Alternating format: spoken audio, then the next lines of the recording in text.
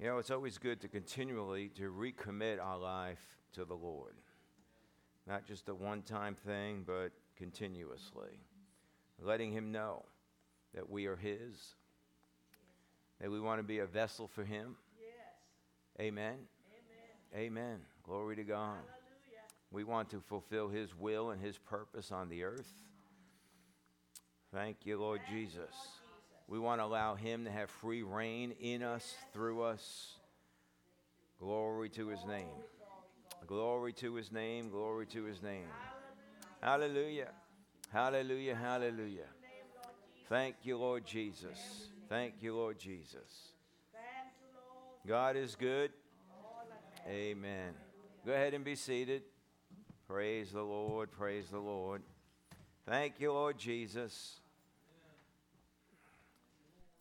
I want to let you know that there was $300 left on the mortgage, and we received an online offering for $1,000 for the building. So that put us over the top. So not only is the mortgage now paid off, but we also had enough to cover the tithe.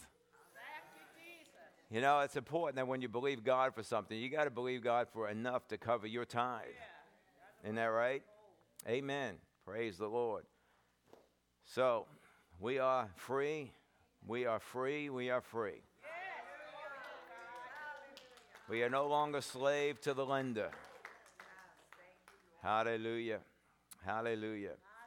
So, as you know, September 11th, we are having a celebration day.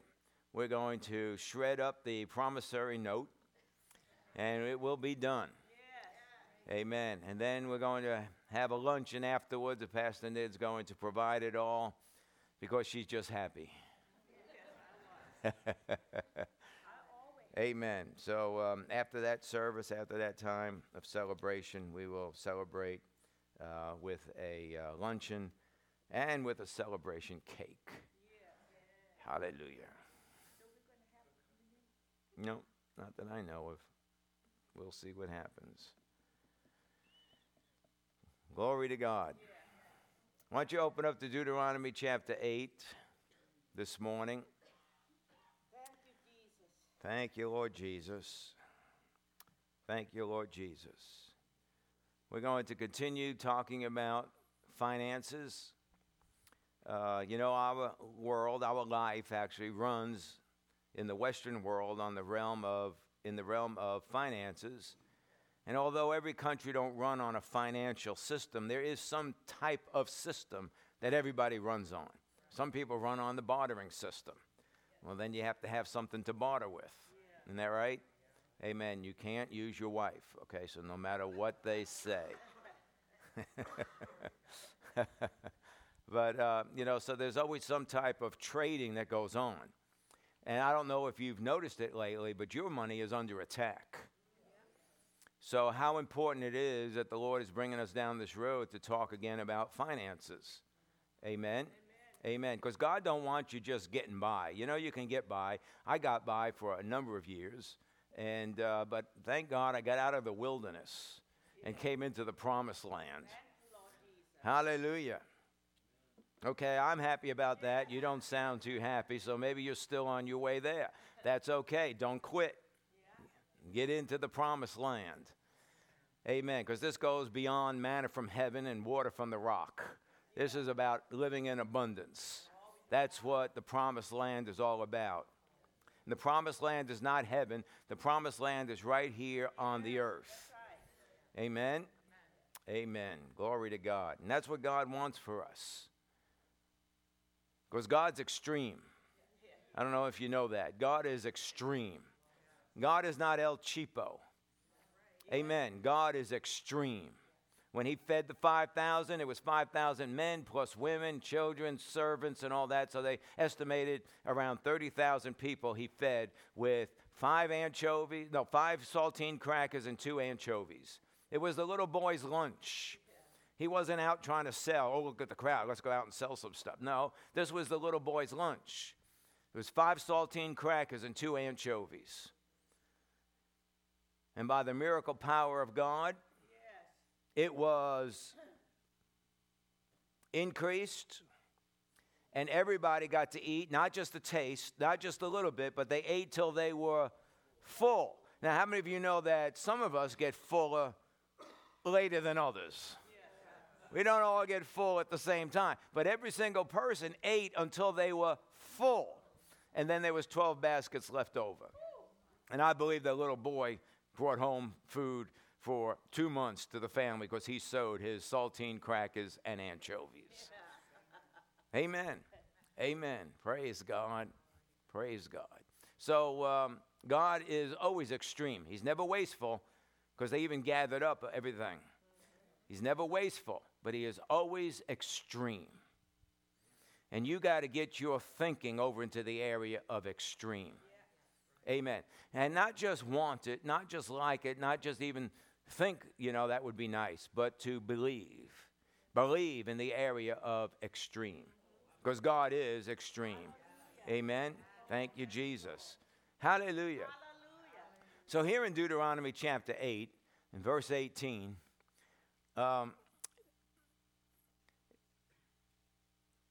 it says, "But you shall remember the Lord your God, for it is he who is giving you the power to make wealth, that he may confirm his covenant, which he swore to your fathers as it is this day."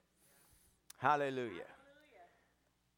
He's given you the power to make wealth. The word make is the Hebrew word asah, which means to fashion, to produce, to act with effect, to acquire as one that would acquire property. It means to use and to spend it.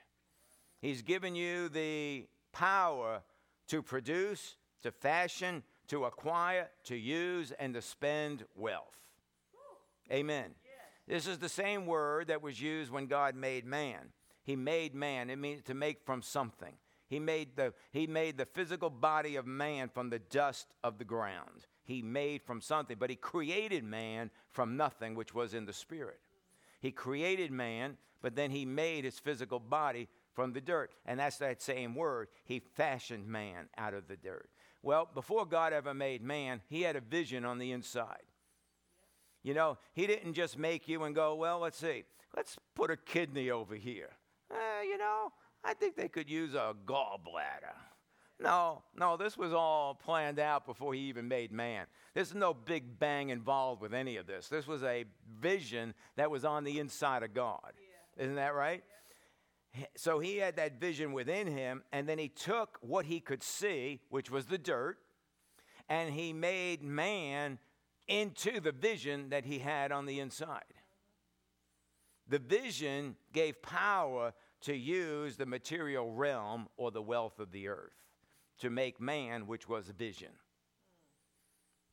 Let me say that again. God had a vision on the inside of him, and that vision on the inside of him then gave him the authority and the right and the power to use the seen physical realm, the wealth of the earth, and formed man and made man, or on the earth, he created the vision that was within him. Thank you, Jesus. Amen. Hallelujah. Well, we have a vision. We have a purpose. We have a revelation. We have a direction to obey, which gives us the power to fashion, produce, acquire, and bring about the provision or the wealth. Hallelujah. Hallelujah. Thank you, Lord Jesus. Now, I want you to get a hold of this because there's not one person in this room that's producing anything near than what God wants us to produce. And we all have to get a hold of this and increase on where God wants us to go. Well, Pastor, just how much do you need? Well, if it was all about you, you wouldn't need squat. You need to get your eyes off yourself. God wants you to do some stuff. Amen? Thank you, Jesus. So just like man was first in the spirit realm and then in the natural realm. So it is with wealth and provision. First it's in the spirit realm, in the unseen place of vision, then in the natural realm, which is the seen place of provision. Amen. Yes. A lot of times people don't get ahead in stuff because they don't have a vision for anything. And you have to have a vision to get to where you need to be. If you don't have a vision, you'll wind up someplace, but you don't know if that's where you're supposed to be. because it's not up to God. The spirit realm, the unseen realm, is the lowest streams. And all the time, the lowest streams or the lower currents are always directing the flow of the natural seen realm or the upper streams. Just like in any body of water, there's a lower current and there's an upper stream. Okay? When you go to the beach and you stand in that water and maybe you go out to up to your knees, do you feel a pull in that water? You can't see it, but it's pulling. And what do we call that? The undercurrents. The undercurrent could actually pull you out. Isn't that right? The undercurrents is what's directing the upper streams. So when you sit, for instance, we used to sit in a canoe and go down the Osaba River. We're sitting on the upper streams, and we're just being pulled along because of the currents that could not be seen. And it's always the seen realm, it's always the unseen realm that's directing the seen realm. Okay? So, we prove this just in natural things. How much more is it real in the spirit realm, since this is where it came from? It came from the spirit realm. The unseen realm is always directing the seen realm. Hallelujah. The power to fashion and acquire wealth in order to produce the vision. Whatever the vision might be, and the vision should be from God. You can have your own vision, but it'd be good to have one from God. You have a vision, and because of that vision, you have the power to fashion and acquire the wealth that's needed to produce that vision. Amen. Glory to God. So we should become confident of this operation, just knowing that in the streams and the rivers works that way. Lower currents, upper stream. Lower current moves the upper stream. The unseen realm moving the seen realm. The vision is in the unseen realm, and it gives us then the power to acquire and produce in the seen realm. Amen. This is the way that God's provided for vision to come to pass. See, this goes beyond, this is what I'm believing for. Oh God, oh God, oh God. No, get off your feet or get off whatever it is you're sitting on and get into gear. You got to move along with this. The currents don't just sit still. They're moving. And you need to be moving with the current. Are you with me? Understand prayer has its place, but it's not all about prayer. There's a time to pray, there's a time to watch, there's a time to do. Amen? Yes. Amen. You know the verse in Proverbs 29:18, without a vision the people perish. Or the people are unrestrained, some versions say. But it don't matter how they say it, it's the same Hebrew word. And that word in the Hebrew in this verse, and I believe it's in this verse only, it means to let something slip through your fingers by missing an opportunity. To let something slip through your fingers by missing an opportunity. See, the vision on the inside brings opportunities. When you sow your seed, the Bible says that he'll rebuke the devourer for your sake. He'll not destroy the fruits of your ground. And the vine in the field will not cast its grapes before time. What is that vine in the field? That's an opportunity. That's the opportunity you're headed to, and it will not be spoiled and will not be destroyed until you get there. Yes, hallelujah. God wants to set you up. Amen. Amen. God wants to set you up. You just have to be open to it. The biggest thing that'll shut you down to what God wants to set you, the biggest thing that'll shut you down is the doctrines of men and religion. Tradition. And we have to open our eyes to what the Word of God is saying. He wants to give you, every single one of us, the power to make wealth. That's what He wants. He wants that for you. Now, you can believe that, or you could say, well, bless God, I wish that would happen to me. Well, get on the Word, get on God, and get off of what you used to be on. It's just like, you got a cough, and you're taking some kind of medicine, and that stuff isn't working a lick a bit. And somebody tells you, oh, yeah, I had a bad cough, and I took this medicine, and, man, it just cleared it right up. And what do you say? I'm sticking to this thing that don't work. Who's going to say that?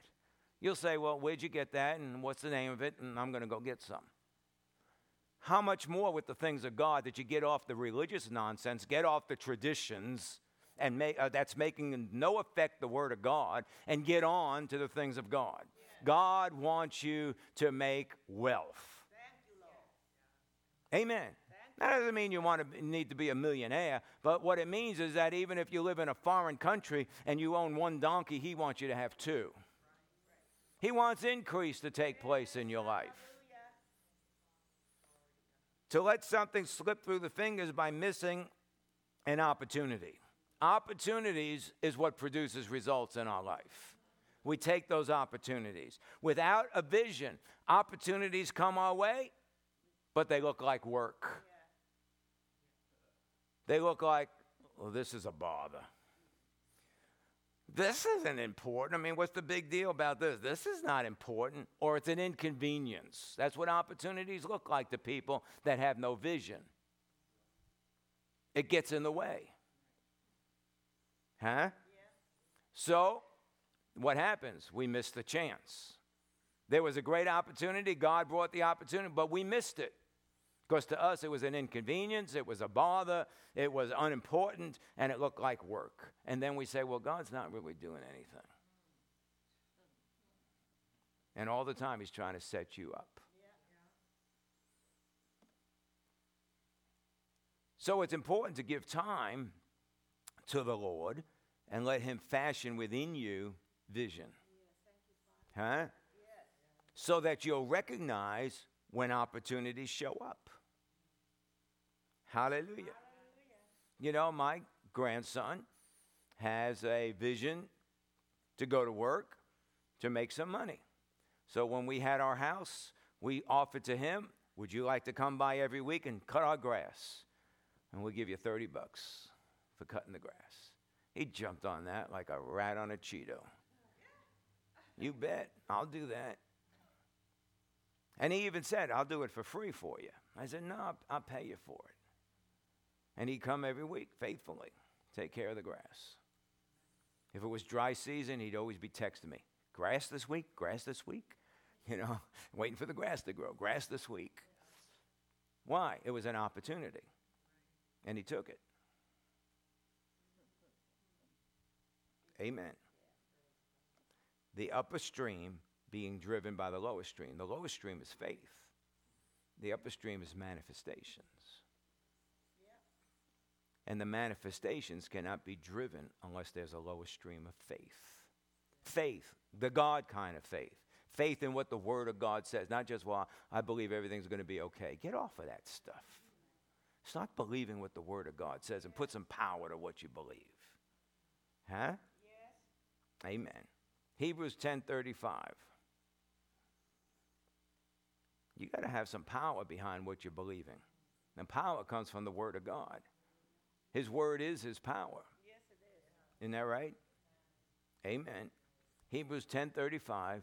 Therefore, do not throw away your confidence, which has a great reward. Thank you, Jesus. A great reward. It means a mega, a large, a great magnitude of reward. A reward, a recompense. You know the root word for the Greek word that's used for reward? The root word for that means money. Salary, wages, payment due, reimbursement, to render whatever is due. So when my grandson cut the grass, there was a reward. Why? Because there was money involved. A recompense was involved. A salary was involved to render to him what was due to him for cutting the grass. $30. Yeah. Amen. Don't throw away your confidence, because your confidence has a great reward, a mega recompense of money, wages, payment, reimbursement, and a rendering of what is due. Hallelujah. Jesus said the workman is worthy of his labor. You know, God knows how to render to you. The Bible tells us God's not mocked. Whatever you sow, you will reap. You know, it's just a process. It's a law of God's operations from the spirit realm into the natural realm. You know, they want to say, oh, what comes around, or what goes around comes around, whatever they say, or they want to say it's karma. You know, I suggest you get on the Word of God and throw all that junk away. Get on the Word of God. Amen. Start declaring something that's got some power to it instead of some goofy expressions. God knows how to render. He knows how to recompense. He knows how to reward. He knows how to pay you for your labor. He knows how to render to you what's due to you because of what you have sown and what you have given or what you have done in somebody's life. He knows how to. Don't cast off, throw off, or cast away from you like you would take off a shirt and throw it on the side. Oh, when service is over, my jacket's coming off, my tie's coming off, right? Your high heels, ladies, might come off. I wanted to make sure I said ladies. You know, so, you know, you're going to cast that stuff off, but don't cast off your confidence. Well, how long do I have to not cast it off? Don't throw it off. Well, when do I stop throwing it off? Don't throw it off. But I don't see anything happening. Don't remove from yourself confidence in what the Word of God says. So as long as it's now and as long as it's today, confidence is required. No matter what you see, no matter what you feel, will your lower streams be directing your upper stream? So is your lower stream based on what you see? Is your lower stream based on what you feel? Or is your lower stream going to be based on the confidence you have in what the Word of God says? Because wherever you're at, that's the upper stream that will be moving in your life. Amen. Amen. We want to have the right things in our lower stream called confidence. The word confidence, parisia, comes from two Greek words, pas, which means all, and well, I can't say that. The act of speaking. That's what it's about. Cast not away your confidence or your act of speaking. It's a freedom and a frankness in speaking, a confident boldness of speech. We're not talking about a boldness of flesh to run your mouth. Nobody in here, I'm sure, now I don't think there's anybody on the live stream, but, you know, and we welcome you, live streamers. We're glad that you're with us today. So we're not talking about a boldness of flesh talk. We're talking about a boldness to speak the Word of God. Do you know why a lot of people don't have what the Word of God promises them? Because they get into a situation and they're timid to speak what the Word of God says. All of a sudden, they start to clam up, and they don't speak what the Word of God says. So therefore, you don't have what the Word of God says. But I'm thinking about it. The Bible don't say think about it. It says speak it. You can't sow it onto this earth by thinking about it. When you think about it, all you've done is sow it into you. But when you speak it, you're sowing it into the spirit realm on this earth. And when you sow it into the spirit realm on this earth, it can manifest. Are you with me? A frankness of speech, and it's all speech. Or I'm sorry, it includes the idea of oneness or a totality of the whole. So in other words, confidence is in your spirit where you believe. It's in your soul or in your thoughts where you meditate and think about it. And it's in your body because you're speaking the same thing. And as one complete being, you're in one complete direction. See, you could say, well, in my spirit I believe it, and in my thoughts I'm thinking it, but I'm not speaking it. You're not one. You've got a part of you that's not lined up with the others. And this is the idea of oneness, spirit, soul, and body. I believe it, I ponder it, and I declare it. Amen. Amen. You know, I had the great opportunity Thursday night to go give the invocation. Is that the word? All of a sudden, I've lost the word. I prayed over the meeting before the meeting started. So I was invited to come and pray over the meeting. And, we talked about how this is God's nation. How blessed is the nation whose God is the Lord. We've talked about that God's not done with this nation. God has purpose. And I'm praying all of these things. And I started to pray about how we will not back off, back up, back down, give up, and quit. That we're going to press on, press in, press forward, and move on and continue to occupy this land until he comes back again. And, we prayed for wisdom and instruction so that we as individuals and as a group could take our place and fulfill our position to fulfill God's purpose and what he wants to do. Amen. I came this close, but I didn't do it at this particular time. But I was ready to judge the evil that is pressing in on this nation because it needs to be judged. As a Christian, see, now here's something, frankness of speech. Here's something that you need to stop backing away from. You need to start judging evil. You don't judge the people. You judge the evil. The evil. I mean, you're judging the, I don't want to get into that. But you're judging the stuff that's going on that is strictly, totally evil. Not only in this country, but in the world. And you need to start judging it and declare judgment against these things. Amen. It's your right as a child of God. You have the authority to do that. So are you with me now? Oneness, spirit, believe in our soul, our thoughts. We meditate and ponder the word. And in our body, we're speaking those same things that we believe and we ponder. Hooked up together, our spirit, our soul, and our words. The lower driving the upper. It's all about the lower that drives the upper. And what's in the upper? Mega reward. Glory to God.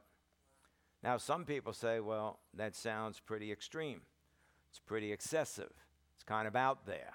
Is that really necessary? I used to have people say to me, well, do I really have to speak the word? I mean, can I just think it to myself? I don't have to speak it out. See, there's not the frankness of speech. There's not that boldness of speech. They're feeling timid and it's like, I feel funny speaking to my body. Really? Hit your finger with a hammer. See what you say.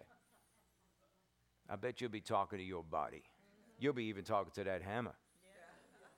How about when your computer don't do what it should? You talk to that thing, don't you? And not inappropriate language either. If your computer would talk back or whatever, it would probably blush. And some of the things you've said to it. But you talk to stuff all the time. You have trouble with your car, you talk to it. Yeah. So what's the problem? The problem is your flesh is very bold. And the problem is that your spirit and your soul is under oppression of the devil that's trying to keep you timid and not speak out. Doesn't mean you're possessed of the devil or anything like that. Don't misunderstand what I'm saying. But he wants to come against you and tell you you don't need to do that. Why? Because when you start doing it, his days are done. He has no more access into your life when you start doing this. Amen. This is not extreme. Although for the flesh, it's extreme. But it takes an extreme mega commitment if there's going to be an extreme mega blessing of reward. Amen. All right, go to Genesis 26. Are you with me? No, you're not leaving me, are you? You still love me, right? Okay. Genesis 26, verse 1 and 2.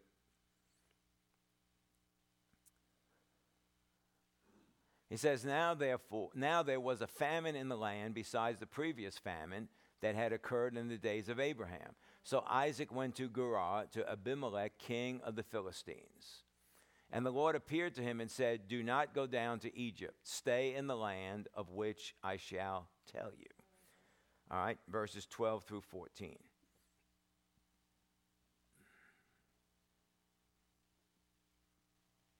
Now Isaac sowed in that land and reaped in the same year 100-fold, and the Lord blessed him. And the man became rich, and continued to grow richer until he became very wealthy. And he had possessions of flocks and herds and a great household, so that the Philistines envied him. So it says that he sowed in the land, in the famine. That's an extreme commitment. That while there's a famine going on, you're sowing. You're not hoarding, you're sowing. Yes. And he didn't do it to get something from God. He did it because of his relationship with God. You know, sometimes we get into tight spots and it's like, well, you know, this is all I've got. I've only got $5, God might be dealing with you about giving away $1. Well, you know, this is tight. I mean, things are really rough and things are really tight now. And you know, to give away $1, I mean, that's pretty high. You know, if I had more, I would. No, you wouldn't. No, you wouldn't. Because if you don't give away the $1, you're not going to give away more, because the more you get, the more you're going to want to keep. It's the truth. Some people think the more I get, I'd be freer. No, you won't. Not if money has you at $5, it's going to really have you at $5,000.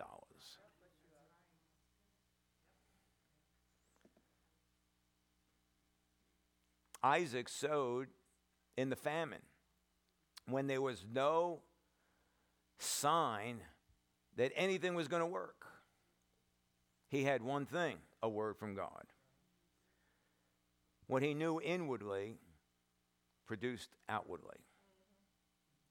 One might say, well, you know, Isaac, I mean, he was a part of God's vision and God's plan. Well, what about the vision and plan in you? Yeah. Do you have a vision and a plan in you? If not, you need to get one. Yeah. You need to get before the Lord. What's the vision for your family? What's the vision for your children? What about a vision for your part in the kingdom of God? Does the Lord want you in church? Has he given you vision? Because without a vision, you'll miss every opportunity that comes your way. Right. And it'll all slip through your fingers. You got to get vision.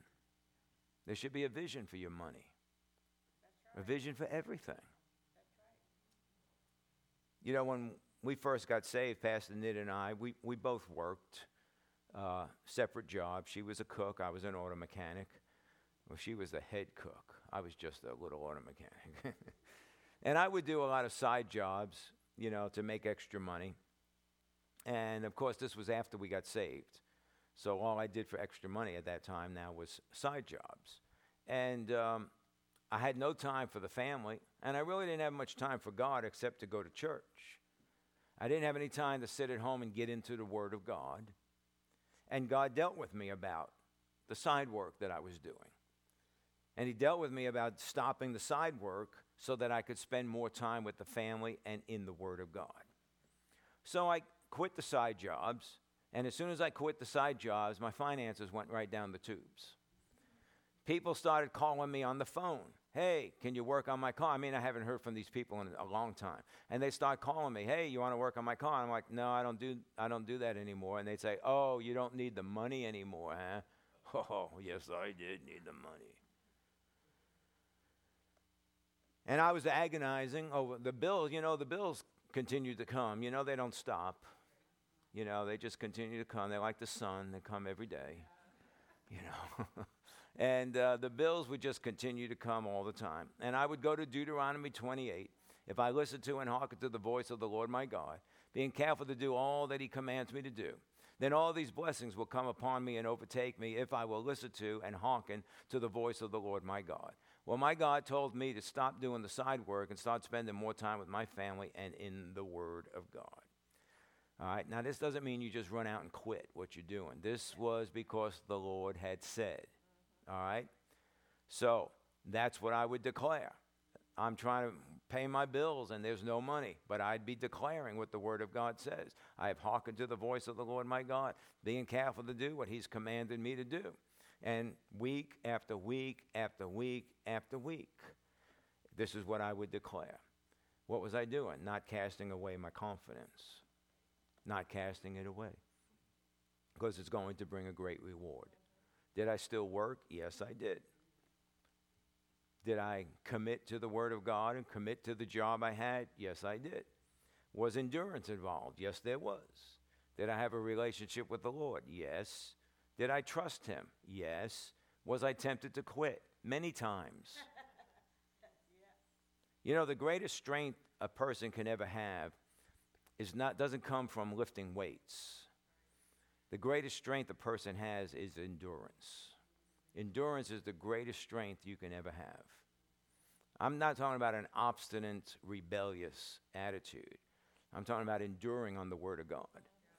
That when he says, quit your side job, spend time with your family, and I want you to spend more time with me and my Word, then I have to endure on that, even though finances are going down the tubes and things look like it's getting worse and worse and worse. And that went on for quite a number of months. But I kept before me the vision for the family and the vision to spend time in the Word. And over several months, somebody then walked up and gave me a check for $4,000. Now, that might not seem like much today in our economy. But back then, that was 1981, and that was a nice little chunk of change. And it really helped me where my bills were needing to get caught up and things needing to be paid. Amen. Are you with me? I had a vision that God gave me for my family. I had a vision that God gave me to spend time in the Word. See, that was vision. I had a vision that God gave me to be in church. Okay, that was my vision. Church, family, and the Word. That was the only things that I had for a vision back then. Okay? But because I had that vision, I could not do it without finances. Well, what does going to church have to do with finances? Gas? A car that runs? Well, what does spending time with your family have to do with finances? Meeting their needs, taking care of them, paying the bills? Well, what does getting the Word have to do with finances?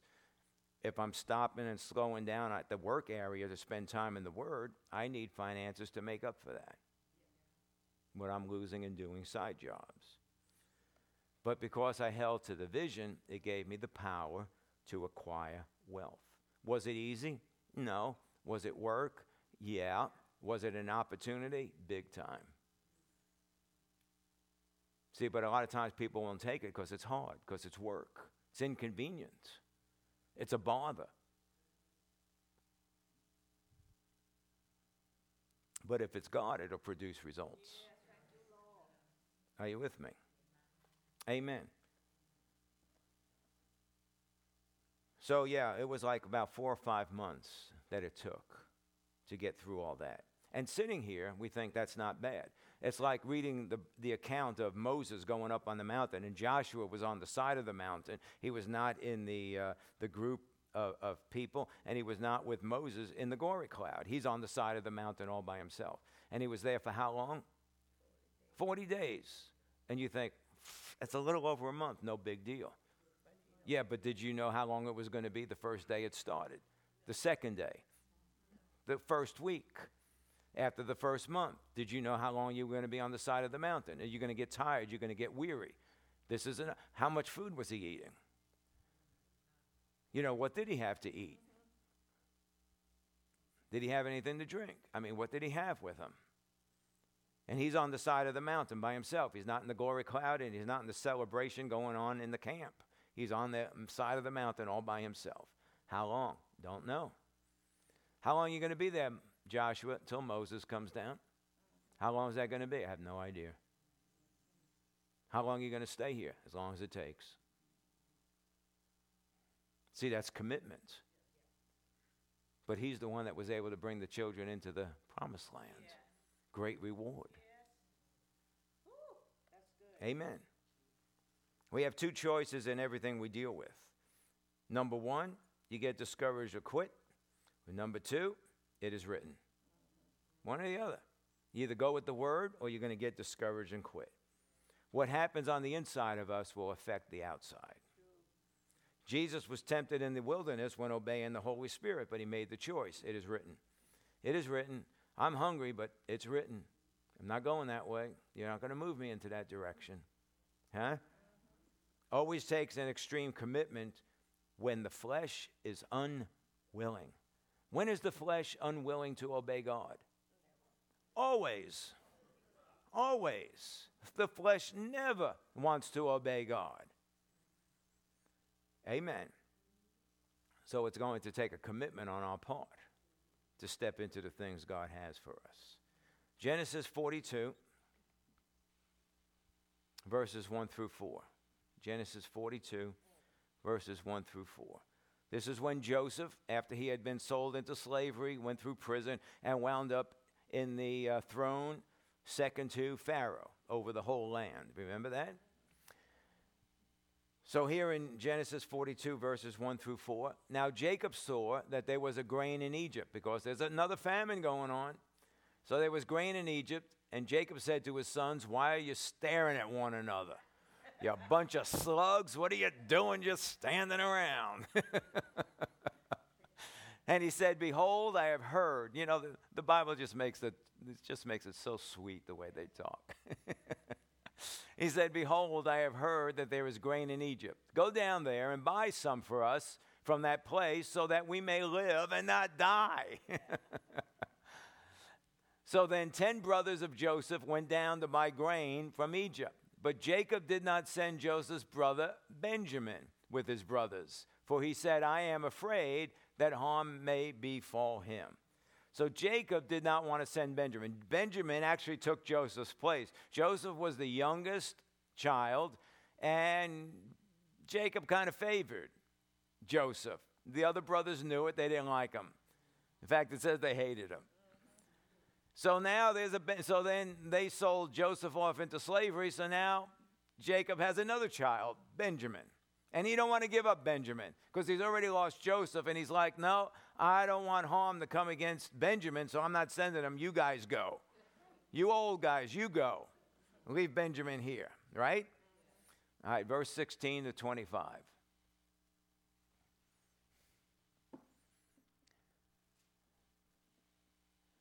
Send one of you that he may get your brother. So they've gone into Egypt, okay? And Joseph recognized them, but they didn't recognize him. The last time they saw him, he was traveling off with the marauding band into slavery, and that was like 20 years ago. So they don't recognize him, but he knows his brothers right away. So he's saying this to his brothers now: send one of you that he may get your brother, while you remain confined, that your words may be tested, whether there is truth in you. But if not, by the life of Pharaoh, surely you are spies. So he put them all together in prison for 3 days. Now Joseph said to them on the third day, do this and live, for I fear God. If you are honest men, let one of your brothers be confined in your prison. But as for the rest of you, go carry grain for the famine of your households, and bring your youngest brother to me, so your words may be verified and you will not die. And they did so. Then they said to one another, truly we are guilty concerning our brother, because we saw the distress of his soul when he pleaded with us, yet we would not listen. And he's talking about when they sold him into slavery. Therefore, this distress has come upon us. So Reuben answered them, saying, did I not tell you? I told you not to. See, they were going to kill. They were going to kill Joseph, and Reuben was the one that stood up and said, no, we don't want to kill him. Let's just sell him into slavery. So Reuben actually kept Joseph alive, and his reward was that he got a Reuben sandwich. So Reuben answered them, saying, did I not tell you, do not sin against the boy, and you would not listen. Now comes the reckoning for his blood. See, 20 years later, it still comes around. They did not know, however, that Joseph understood, for there was an interpreter between them. So he turned away from them and wept. But when he returned to them and spoke to them, he took Simeon from them and bound him before their eyes. Then Joseph gave orders to fill their bags with grain and to restore every man's money in his sack and to give them provisions for the journey, and thus it was done for them. Okay, so Joseph worked it out, and he did this whole deal with his brothers and everything, and he gives them grain in a sack, and he gives them all their money back, and then they realize all the money's back, and they're thinking like, he's going to think we've stolen this stuff, you know. So they're really shaken. And they go back, and Joseph has now said, I want you to bring your brother back here, okay? You know, God's just not happy when we hold back on him. Jacob did not want to give Benjamin because he had a just in case. You know, I got a plan B just in case this don't work out. God's not happy with that. There is no plan B. You know, God's plan is plan A. You know what plan B is? God's plan. You know what plan C is? God's plan. That's what you need to make it. Everything is going to be God's plan or it's going to be nothing. Because God's plan B, C, D, anything else outside of God's plan is just a working of the flesh. So he gave them bags for the journey. Jacob holding back Benjamin is just a sign of no trust. When we hold back on God, we're saying we don't have trust. But if you develop faith, you can be free from fear. Yes. It's so good to be free from fear. That whatever it is needs to be done, you just do it. Yeah. Doesn't matter. We just do it. Yeah, are you with me? Amen. Verse 38. So they go back home. They tell Jacob about what has happened. But Jacob said, my son shall not go down with you, for his brother is dead, and he alone is left. If harm should befall him on the journey that you are taking, then you will bring my gray hair down to Sheol in sorrow. Dang, Jacob. Jacob's serious here. So he's still unwilling to let Benjamin go. Chapter 43, verses 11 through 15. You can actually read this whole thing when you go home. It's an amazing account. Then their father Israel, which is Jacob, said to them, if it must be so, then do this. Take some of the best products of the land in your bags and carry down to the man as a present a little balm, honey, gum, myrrh, pistachio nuts, and almonds. It's amazing what they had for gifts back in those days. Verse 12, take double the money in your hand, and take back in your hand the money that was returned in the mouth of your sacks. Perhaps it was a mistake. Take your brother also, and arise and return to the man. And may God Almighty grant you compassion in the sight of the man, so that he will release to you your other brother and Benjamin. And as for me, if I am bereaved of my children, then I am bereaved. So the men took this present, and they took double the money in their hand and Benjamin. Then they arose and went down to Egypt and stood before Joseph. So now Jacob was giving Benjamin. And it's what we call the Benjamin offering. The Benjamin offering is one of great significance that your flesh is not willing to let go of. Listen, you can have $500,000 in the bank, and your flesh will have no problem giving away $100,000. Oh, I gave away $100,000. Why? Because it's not significant to you. We're talking about something that's significant, that you might be putting your livelihood on the line if you lose this. I'm not talking about investing in the stock market. I'm talking about giving to God. The Benjamin offering is one of significance. The flesh don't want to give it. The flesh is afraid of losing it. The flesh is afraid that it might not work out. You know, after all, we've worked very hard for this stuff, and I'm not just giving it away. But that's your problem. You think you're giving it away. Your money leaves your hand, but it doesn't leave your life. Not when it comes to the things of God.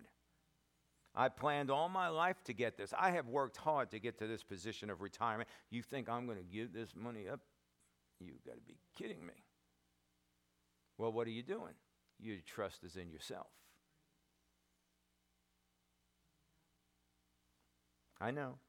This can be hard stuff to listen to. Verse 16 and 17. But if you get it in your heart, it'll free you up. It'll really free you up. When Joseph saw Benjamin with them, he said to his house steward, "Bring the men into the house and slay an animal and make ready, for the men are to dine with me at noon." So the man did as Joseph said and brought the men to Joseph's house. Now go over to chapter 45 and read verses 1 through 3. So he eats with them and all this stuff. And verse 1 says, "Then Joseph could not control himself before all those who stood by him, and he cried, 'Have everyone go out from me.' So there was no man with him when Joseph made himself known to his brothers. He wept so loudly that the Egyptians heard it, and the household of Pharaoh heard of it." Verse 3, "Then Joseph said to his brothers, 'I am Joseph. Is my father still alive?' But his brothers could not answer him, for they were dismayed at his presence." I'm thinking they wish they had a pair of depends on at that point. You're Joseph. We wanted to kill you. We sold you into slavery. You're now second in the throne of Egypt, and we have no defense. And at that moment, Joseph could have had them all killed. You think what you did to me, you think I forgot? I ain't forgot about none of this. He could have done all that, couldn't he? They were dismayed. I'd say so. I'd say that. I'd say dismayed is a very nice word. So he reveals himself to them. But look at verse 17. Where are we at? 17 through 25. Then Pharaoh said to Joseph, "Say to your brothers, do this, load your beast and go to the land of Canaan. And take your father and your households and come to me, and I will give you the best of the land of Egypt, and you will eat the fat of the land." And what was the name of the land they lived in? Goshen. That was the best land that there was in Egypt. "Now you are ordered, do this, take wagons from the land of Egypt for your little ones and for your wives, and bring your father and come. Do not concern yourselves with your goods, for the best of the land of Egypt is yours." Then the sons of Israel did so, and Joseph gave them wagons according to the command of Pharaoh, and gave them provisions for the journey. To each of them he gave changes of garments, but to Benjamin he gave 300 pieces of silver and 5 changes of garments. And to his father he sent as follows: 10 donkeys loaded with the best things of Egypt, 10 female donkeys loaded with grain and bread and substance for his father on the journey.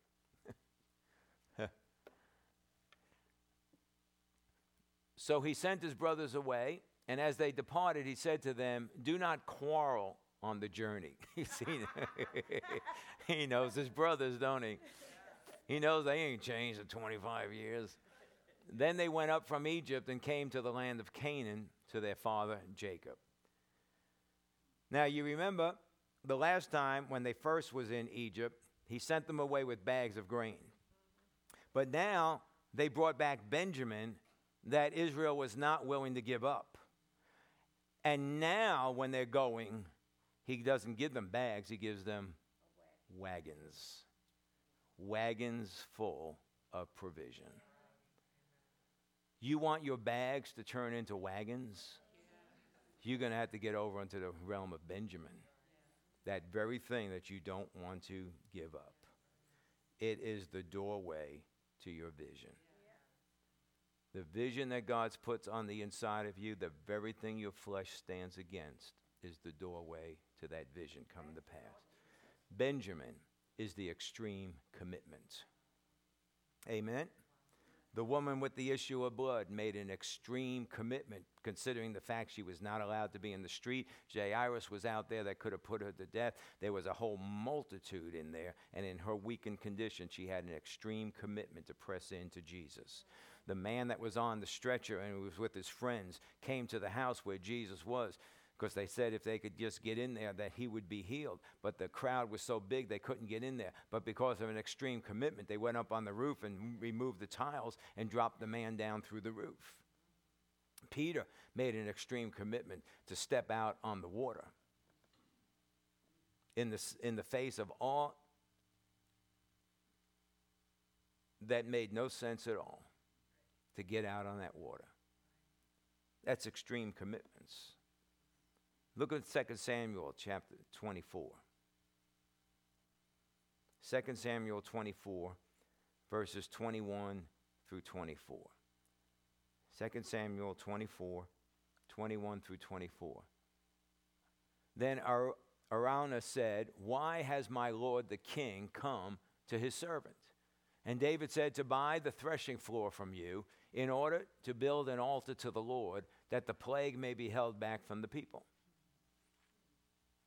Then Araunah said to David, "Let my lord the king take and offer up what is good in his sight. Look, the oxen for the burnt offering, the threshing sledges, and the yokes of the oxen for the wood. Everything, O king, Araunah gives to the king." And Araunah said to the king, "May the Lord your God accept you." However, the king, this is David, king said to Araunah, "No, but I will surely buy it from you for a price, for I will not offer burnt offerings to the Lord my God, which cost me nothing." So David bought the threshing floor, the oxen, for 50 shekels of silver. Cost something. I'm not coming to God with something that don't cost me anything. You know, our tithes, our offerings that we bring before the Lord, is a symbol of our time, our effort, our sweat, what we work at. It's a product of our life, what we've worked at to produce. But it's not that you just come and drop off something.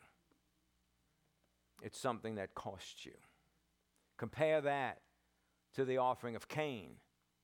God had no regard for the offering of Cain, because the Bible says in the course of time, or in due time, or when he finally got around to it, he brought a little something to the Lord.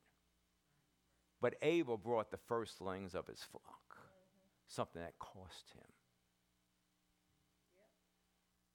He didn't just bring a little something. Well, I'll just give you a little something. I don't do that tithing thing, but I'll give you a little something. So God's not happy with that stuff. Don't cost anything. The widow's mite, she gave 2 mites. He said she gave more than everybody. Why? Because she gave out of her living. They gave out of their abundance. What she gave cost her something. That was her living that she was giving. Are you with me? God says to give away a suit, give away a dress. You can't give away suits anymore. Nobody wears them. Well, give away a dress. And you think, well, when I get to it. Thank you, Jesus. When I get to it. When I get around to it. Because I've got an old rag in the back of the closet. I can give that. It don't fit me anymore. Well, let me give this to the church. It's broken. Maybe they can fix it. I had a guy one time that wanted to give us a Suburban. And he said, "You're a former auto mechanic. You can rebuild the engine." It was a blown engine in the Suburban. Yeah, you just don't want to have it towed away.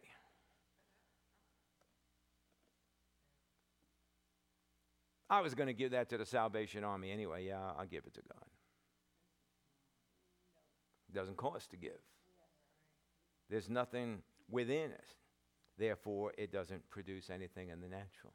Well, I don't know. I give this stuff, but I never get anything. It didn't cost you anything. But if God says, "You know that old rag in the back of the closet? I want you to give that thing away." All of a sudden now it becomes an heirloom. I can't give that away. Oh, no. I remember when I wore that 15 years ago. You know, it don't fit me anymore, but bless God, I remember that, and I keep that because it reminds me of when I wore it. I can't give that away. You know how that goes. I'm not telling you anything like you don't know. All of a sudden now, God said to give it away, and now all of a sudden it's become significant. You know, the tithe. The tithe is only 10%. See how quiet it got? The tithe is only 10%. I spent more on alcohol than 10%. But all of a sudden now, God says 10% is the tithe. 10%? Are you kidding me? 10%? All of a sudden now, it's significant. You used to just blow it any time. 10% salary gone. Blow it on anything, everything. But now, God says 10%, that's the tithe. Now, all of a sudden, it's a significant thing. What's the difference? You're not spending it on you. Yeah. That's the difference. Huh? Yeah. You know, the tithe, you know, the flesh starts to scream. Well, your flesh always screams. You just used to feed it when it screamed. Yeah. That's the difference. You would always feed that thing, spoiled little rotten little kid that it is. Spoiled, and you feed it. Oh, here, take this. Be quiet. You know, I'll buy you this. Here, let me put some clothes on. Let me, whatever you need. You know, I'll buy it for you. Just quit screaming.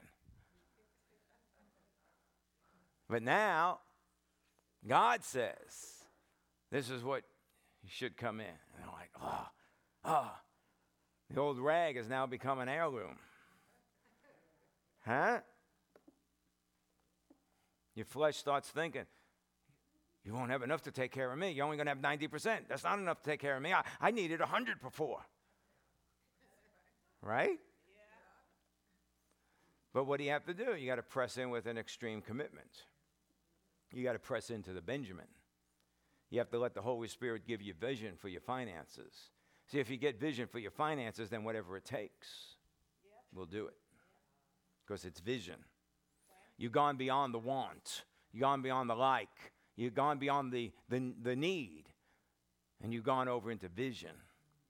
Have a vision, a direction. This is where I'm going.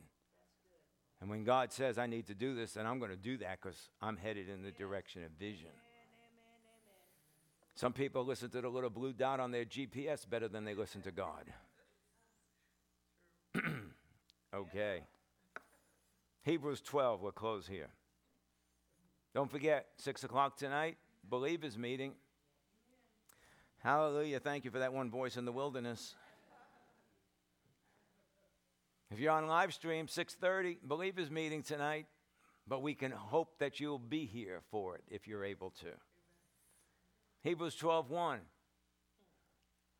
Therefore, since we have so great a cloud of witnesses surrounding us, let us also lay aside every encumbrance and the sin which so easily entangles us, and let us run the race. Let us run with endurance the race that is set before us.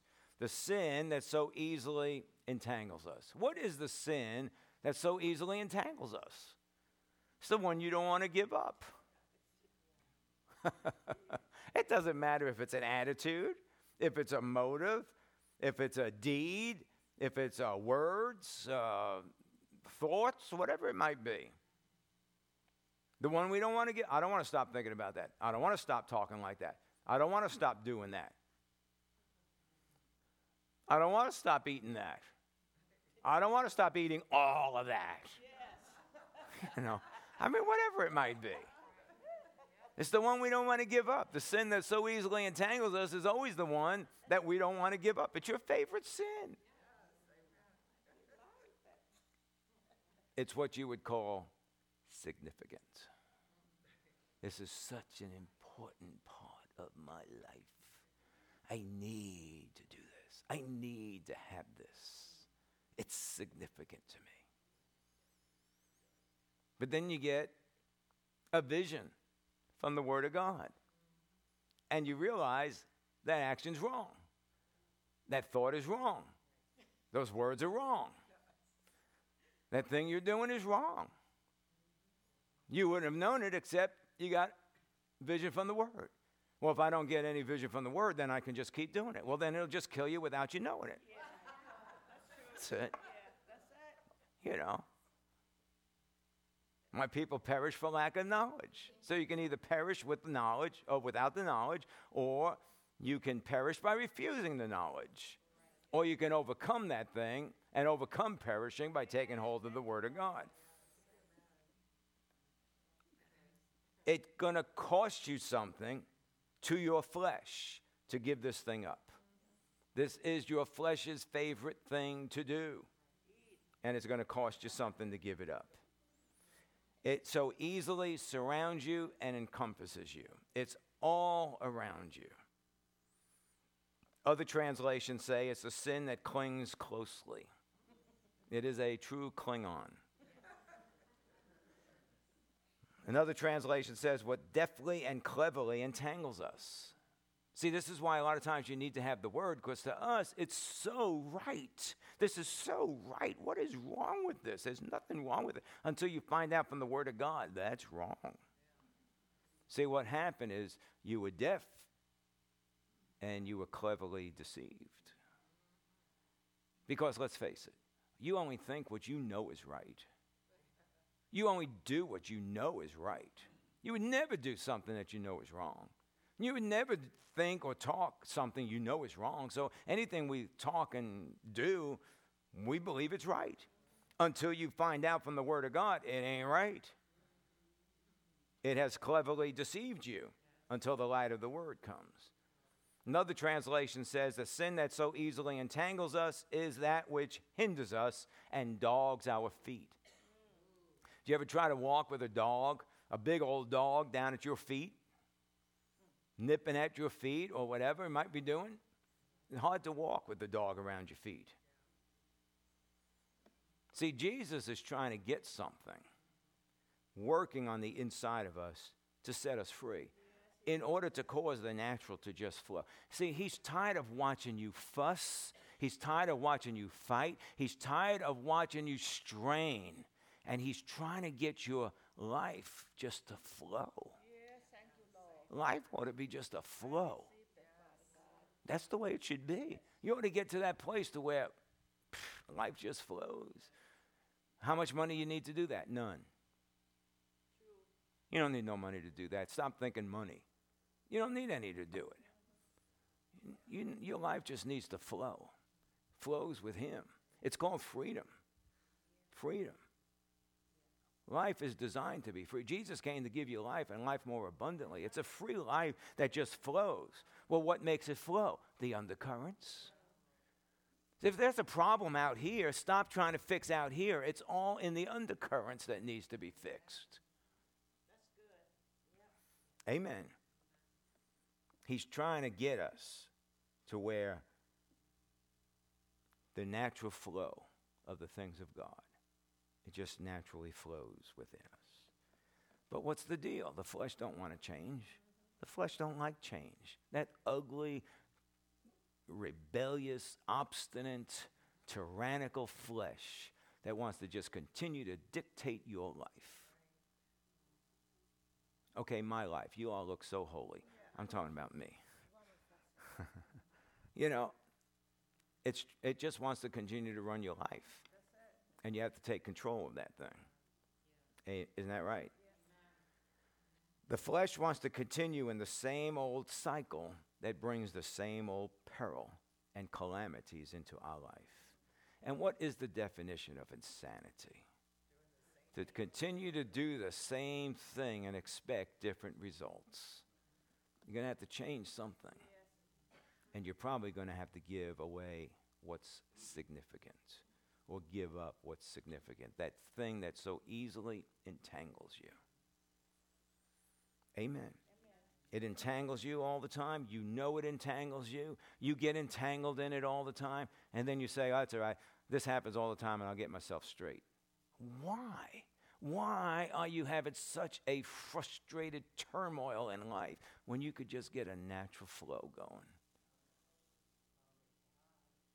Just give up that thing the flesh don't want to give up. So we can move away from the all-encompassing entanglement of sin to the all-encompassing confidence in the Father. Huh? Yes, sir. confidence in his word, confidence in his Holy Spirit. He said it. He declared it. This is it. Bless God. That's the way I live. Are you with me? Amen. There's only two ways to go, either flesh or faith. There's no other way to go. Whatever is within us is going to produce in the natural. If that sin that I don't want to give up is in me, it's going to produce ruin, corruption, and destruction. But if it's the things of God that's on the inside of me, then it will produce life as God has life. Galatians 6 tells us, don't be deceived, God is not mocked. Whatever, anything at all, whatever it is that you may sow, you will reap. It's a law. Do not be deceived, God is not mocked. When you jump off the roof, you're going to break your leg because gravity is going to take hold. It's a law. It's a law. You can't get away from it. The lower currents will produce the upper streams. An extreme mega commitment equals extreme mega recompense of reward. If you get extreme in your obedience, you will have an extreme harvest in your life. Stop saying it don't matter. That's no big deal. That's no big thing. An extreme commitment will continually bring an extreme harvest. Amen. Amen. Amen. In any area of life, every area of life, totally committed to him, what he says, what his word declares. Hallelujah. Hallelujah. Hallelujah. Thank you, Father. Thank you, Father. Let's look at one verse in 2 Corinthians chapter 9, verse 7 and 8 in the Passion Translation. 2 Corinthians chapter 9, verses 7 and 8, Passion Translation. Hallelujah. It says, let giving flow from your heart. See, that's part of that flow, that natural flow. Let giving flow from your heart, not from a sense of religious duty, but let it spring up freely from the joy of giving, all because God loves hilarious generosity. Yes, God is more than ready. He's more than ready. Do you know he's more than ready? God is more than ready to overwhelm you, not just to give you a little bit, a little drip, a little drop. He's more than ready to overwhelm you with every form of grace so that you will have more than enough of everything, every moment, and in every way. That he will make you overflow with abundance in every good thing you do. Hallelujah. Hallelujah. Hallelujah. Hallelujah. Now, this is something you can take it personally, that he's talking directly to you about that. God is more than enough and ready to overwhelm me with every form of grace so that I will have more than enough of everything, every moment and in every way. He will make me overflow with abundance in every good thing that I do. Hallelujah. Hallelujah. Thank you, Lord Jesus. So, that verse tells me, get involved in good things, doing good things. Get involved in it and start believing him. Start sowing towards it and start believing it. That's something you can get a vision on. That's what his word says. You can get a vision on that. I have a vision of overflowing with abundance for every good thing that I do. Hallelujah. Thank you, Lord Jesus. This is God's desire for you and me. Isn't that right? If he didn't mean it, he wouldn't say it. And if he couldn't do it, he wouldn't say it. If he had not already provided it, he wouldn't say it. Amen. So as we come before the Lord today with our giving, let's honor him like it tells us in Proverbs 3. Honor the Lord with the first of your produce. And let faith take hold of what you're doing and declare it. God's more than enough. He is ready to overwhelm me with every form of grace, that I'd have more than enough of everything. It's not just money, it's everything. He wants you to be overwhelmed with everything. It's called the windows of heaven, opening up till there's not room enough to receive it. Isn't that right? Amen, amen. Hallelujah, hallelujah. Father, we bless you, we honor you, Father. We thank you for your word today. We thank you, Father, for this opportunity to bring our seed into the storehouse. And Father, we just bless you and honor you with our giving. For Father, this is part of our life. This is part of our effort, our time, our sweat, and our work. And we come before you to honor you with it because it has cost us something. So, Father, we just thank you that you receive it, you accept it, that it is a memorial before the throne of God. We thank you for that in Jesus' name. Amen. Amen, amen. Glory to God. Hallelujah. Hallelujah. If you joined us on live stream or on podcast, thanks so much for being with us today. If there's anything that we can stand in prayer with you about, please let us know. It's always an honor to stand with our partners and believe for your needs to be met. God is more than enough, more than able, and more than ready to meet you where you're at so that faith can produce after its own kind. If you'd like to sow seed into the ministry, you can go to our website. It's on your screen. It's newlifefamilyworship.net, and you can click on the giving link. If you want to give into anything specific, then in the description box, you can just write in what it is you want to give towards. We thank you in advance for the seed that you sow. And thank you for joining with us today and allowing us the privilege and honor of sharing the Word of God with you. Amen.